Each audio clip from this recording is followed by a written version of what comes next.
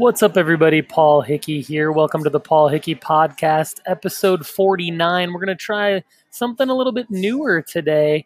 I've been doing a data-driven daily tip video version for YouTube, Facebook, LinkedIn, and Instagram, and now IGTV. And what I want to do is I want to take the audio and see if it works as a podcast. So what we're going to do is we're going to take data-driven daily tip number 171, where I talk about Google My Business, and we're going to experiment a little bit and see if this works as a podcast.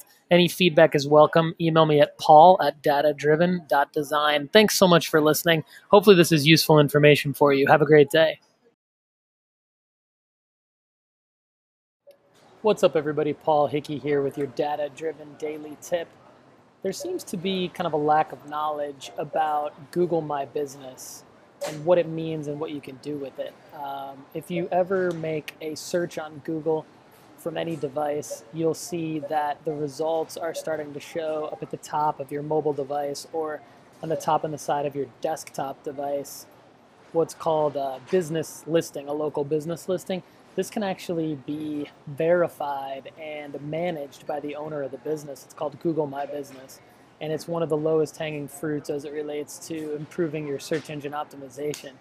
Whether you have one business location or several hundred business locations, you're going to want to take the time to verify your listing. Now, one thing here that's related to that is that even if you don't have access to a business listing as the administrator, you can suggest an edit as the user. I just Googled Tractor Supply in Franklin, Tennessee. So I'm going to come over here. This is what I was talking to you about in terms of the Google My Business listing for this particular location on Hillview Lane in Franklin, Tennessee. It's got hours of operation, phone number. Now, the business owner or the franchisee of this particular location may notice that something is off here. Now, if they don't have access to be as an admin to this business location, there's a couple different things that they can do.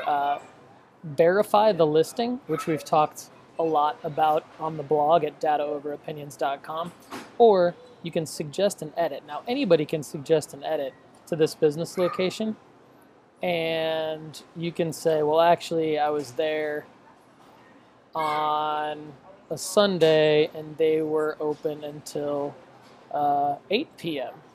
So I want to let Google know that. And you can, or maybe they're open 24 hours now and the business owner hasn't updated that information. You can send it as a user. I'm going to cancel it because I don't want to make the change to Google. You can also call it a home improvement store instead of a pet supply store, which might be better. There's a bunch of different things that you can do in terms of editing somebody else's business listing. Now, this is very interesting. I'm going to show you what this kind of looks like here. So you could suggest an edit to a name. So here's a suggested edit to a name of a business. Once you suggest an edit, you get a notification. Thank you for improving Google Maps.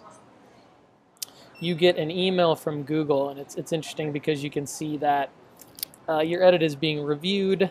You can basically keep track of all of your contributions as a user, and you get rewards for edits. So this is something for business owners to be cognizant of, that people are out there doing this to your business and that you should manage your listing to ensure that it stays correct. This is something that you do in the back end of your Google My Business listing.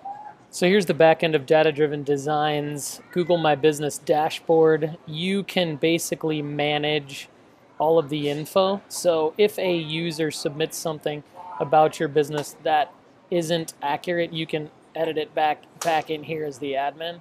You can add photos, reply to your reviews. You can see an awesome amount of data around your business under the Insights tab.